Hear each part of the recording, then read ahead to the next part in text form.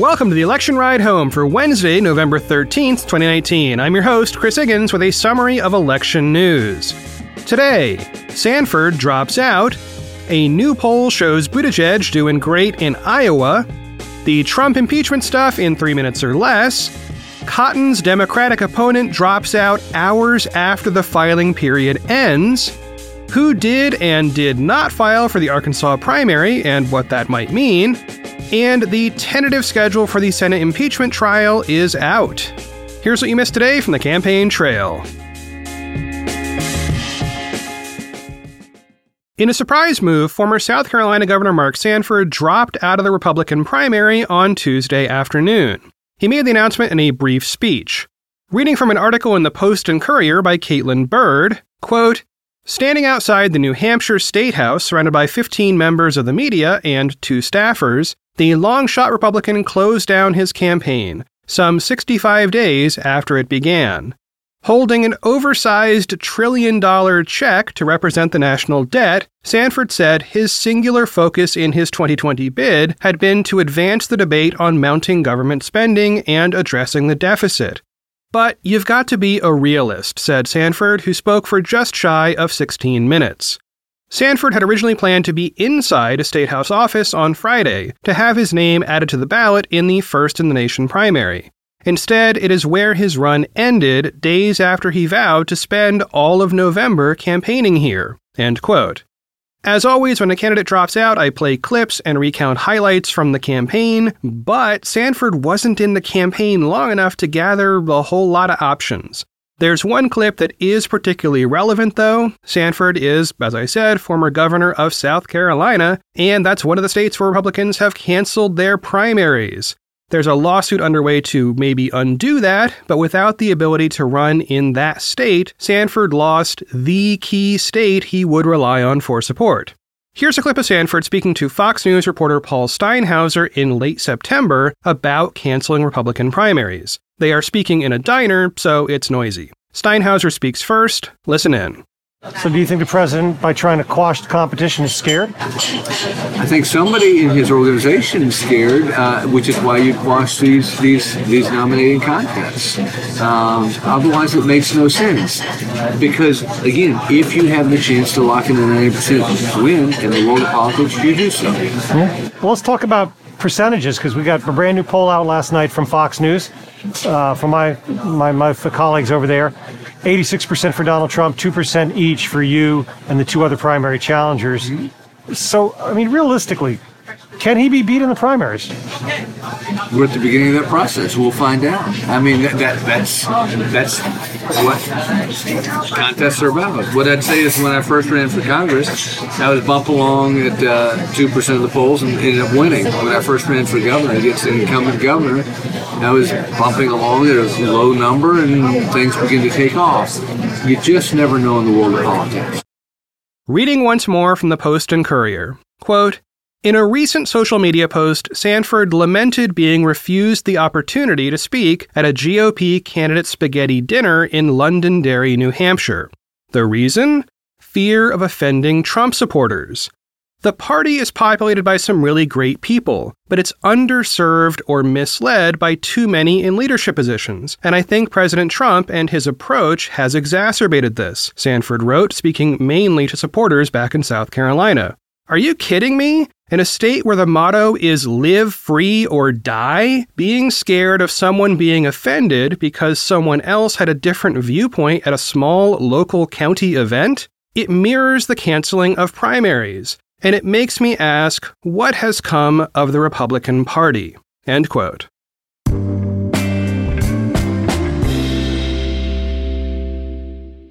A poll released yesterday gave a very promising result for Mayor Pete Buttigieg in Iowa. The poll is by Monmouth University and has a margin of error of plus or minus 4.6%. The pollsters were surveying likely Democratic caucus goers. Okay, so what's the big deal? Well, the number one candidate is Buttigieg with 22% of the vote.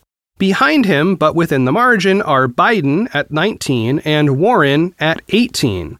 Outside the margin, Sanders got 13 and nobody else broke into the double digits. So this poll has had a lot of folks saying, basically, how did this happen? We've seen Buttigieg do reasonably well in Iowa polls before, but this is the first time we've seen him in the top spot. Well, there are a lot of ways to explain this. One of them was pointed out by Nate Silver of 538 on Twitter. He pointed at the net favorability ratings of the candidates over time. There's a table with those numbers in the poll results, and it shows that Buttigieg has an overall favorability rating of plus 63. That's steady with the last time this poll was run, back in August, and up quite a bit from the previous poll in April. Okay, so why does favorability matter? Well, in part because other top candidates have been losing ground in that department. In the trend from August, Warren and Biden are both down by double digits in their net favorability. Sanders is up by double digits, but still, nobody comes close to Buttigieg. And nobody is as stable as Buttigieg in that top ranking, at least compared to the previous poll in August. Oh, and just for kicks, Michael Bloomberg has a net minus 31 favorability rating, which is pretty rough. All right, so are there any grains of salt to take with this poll? The big one, aside from the margin, which is not unusual in any way, is the fact that Iowa voters still seem not to be super set on their first choice. Reading from the first paragraph of the Monmouth release, which does not carry a byline, quote, Buttigieg's gains since the summer have been across the board, with increasing support coming from nearly every demographic group. Regardless, less than 1/3 of likely caucus goers say that they are firmly set on their choice of candidate, and most would not be too disappointed if they had to switch their support. End quote. So this matches up with polling I talked about last week. What it means for candidates in Iowa is that the field is still pretty much open, with the majority of voters still saying they are persuadable. That may be part of what is driving these last-minute entrants and the folks who are sticking around in the field even though their polling is so minimal right now.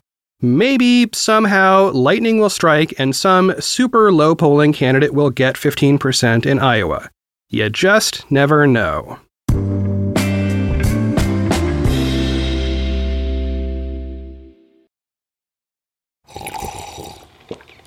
That's not just the sound of that first sip of Morning Joe. It's the sound of someone shopping for a car on Carvana from the comfort of home. That's a good blend. It's time to take it easy, like answering some easy questions to get pre-qualified for a car in minutes. Talk about starting the morning right. Just like customizing your terms so your car fits your budget.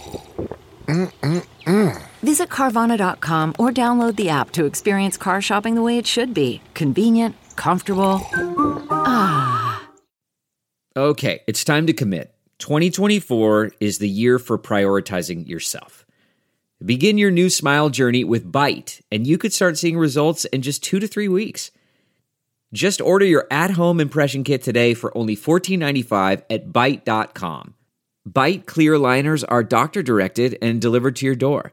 Treatment costs thousands less than braces, plus they offer financing options, accept eligible insurance, and you could pay with your HSA, FSA. Get 80% off your impression kit when you use code WONDERY at Byte.com. That's BYTE.com. Start your confidence journey today with Byte. And now the impeachment news, somehow presented in 3 minutes or less. Today, televised hearings began with testimony by George Kent and Bill Taylor, who appeared sitting side by side. Kent gave his prepared statement first, then Taylor gave his, then they got down to the Q&A. By the way, we also saw Representative Eric Swalwell, former candidate in the Democratic primary, on the House Intelligence Committee during these hearings. And seated next to him was Joaquin Castro, who is current candidate Julian Castro's twin brother. You can tell them apart because Joaquin is in Congress and has a beard. Okay, end of tangent. I'm going to read here from Joni Grieve, writing for The Guardian. Quote, George Kent acknowledged that in 2015, he raised concerns about the appearance of a conflict of interest in Hunter Biden's work for the Ukrainian company Burisma. However, the longtime diplomat pushed back against Republicans' suggestion that there may have been corruption involved in Biden's work with the company. In February 2015, I raised my concern that Hunter Biden's status as board member could create the perception of a conflict of interest, Kent said. Let me be clear, however, I did not witness any efforts by any U.S. official to shield Burisma from scrutiny. End quote. And next up was Bill Taylor. I'm just going to let him speak for himself. Here's a clip in which he puts Ukraine in the context of its ongoing war with Russia, which explains the importance of that military aid. Listen in. Ukraine is on the front line in the conflict with a newly aggressive Russia. Second, even as we sit here today, the Russians are attacking Ukrainian soldiers in their own country and have been for the last 4 years. I saw this on the front line last week. The day I was there, a Ukrainian soldier was killed and 4 were wounded. Third, the security assistance we provide is crucial to Ukraine's defense and to the protection of the soldiers I met on the front line last week. It demonstrates to Ukrainians and Russians that we are Ukraine's reliable strategic partner. It is clearly in our national interest to deter further Russian aggression.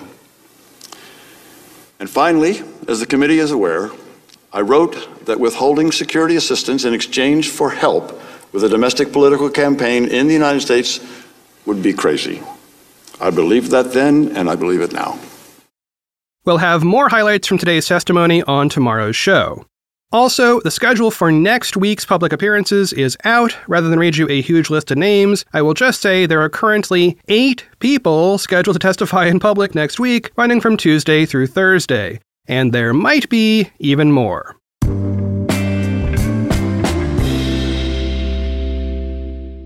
We had a surprise in Arkansas yesterday afternoon. 2 hours after the end of the filing period for the Arkansas primary, Democrat Josh Mahoney dropped out of the Senate race.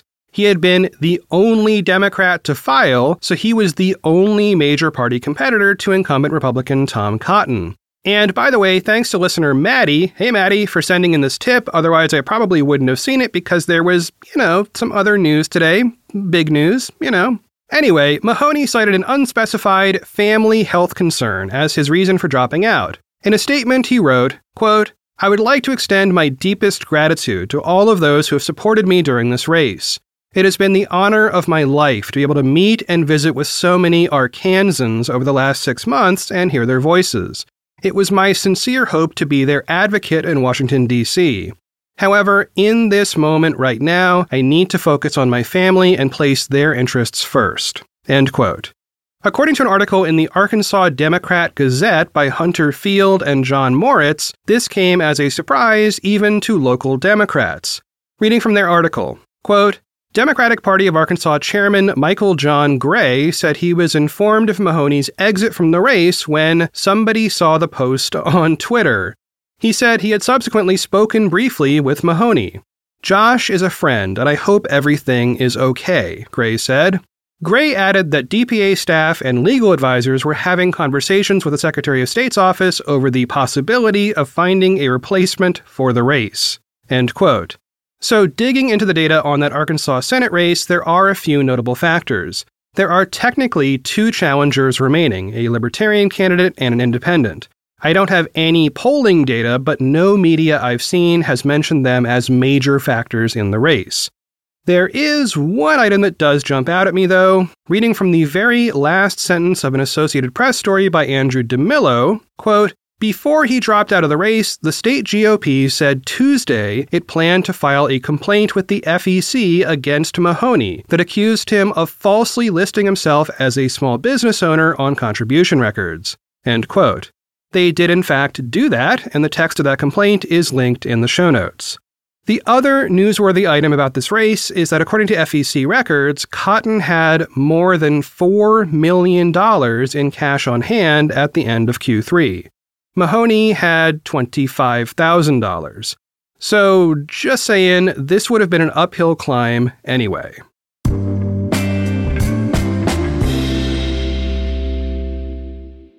Next up, as I mentioned, the deadline to file for the Arkansas primary was midday on Tuesday. Candidates who want to be on that state's primary ballot needed to file by that deadline. So, okay, who did and did not actually get it done? Well, most of the Democrats remaining on my list of major candidates got it done. Plus, of course, Michael Bloomberg jumped in there too, and an Arkansas lawyer named Mosey Boyd got on the ballot as well. But the notable Democrat who did not file was Mayor Wayne Messam of Miramar, Florida. Now, you may remember Messam for the recent mix-up in Q3 fundraising filings where his campaign accidentally reported that he raised just $5 and spent $0. His name has also been simply left off of many recent polls, so rather than getting 0%, he just wasn't even asked about. Well, now that Messam has not filed in Arkansas, that's a signal that he may be ready to drop out. The other obvious possibilities for him not filing in the state are that he doesn't think he needs it to win, or that he simply doesn't have the ground operation to get the necessary signatures and pay the fee and show up to sign the paperwork. While this is speculation, I'm going to guess it's the latter, and at some point Messam will make it official. One more note while we're on this topic.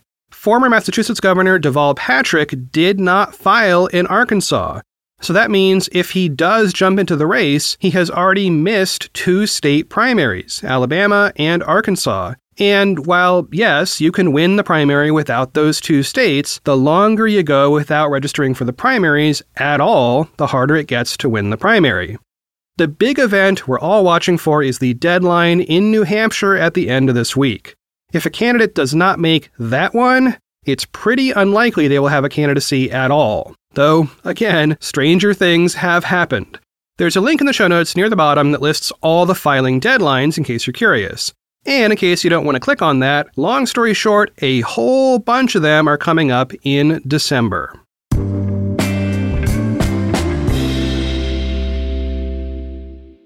And last up today, a quick item on the Senate impeachment trial. According to a tweet by CNN correspondent Jeff Zeleny, quote, "Impeachment scheduling alert. Senate Intelligence Chairman Richard Burr says the trial will last for 6 to 8 weeks. It will run for 6 days a week from 12:30 to 6:30 p.m., a big chunk of time for senators also running for president, hoping to be in Iowa, New Hampshire, or anywhere but D.C. in December/January/February." End quote. So you can imagine how complex this might become, and you can also begin your fantasy football predictions about which candidates this might hurt or maybe help in those early voting states. Well, that is it for one more episode of the Election Ride Home. I have been your host, Chris Higgins. You can always find me on Twitter @ChrisHiggins. Well, it's been a busy day, to say the least, at Election HQ over here. My first day with a window open playing live testimony on C-SPAN, plus another window with written coverage of it constantly refreshing, plus all the other news. I guess this is the new normal, at least for the next couple of months. On the bright side, I am watching this stuff so you don't have to. I'll keep bringing you highlights, and you just keep hanging in there. As always, thanks for listening, and I will talk to y'all tomorrow.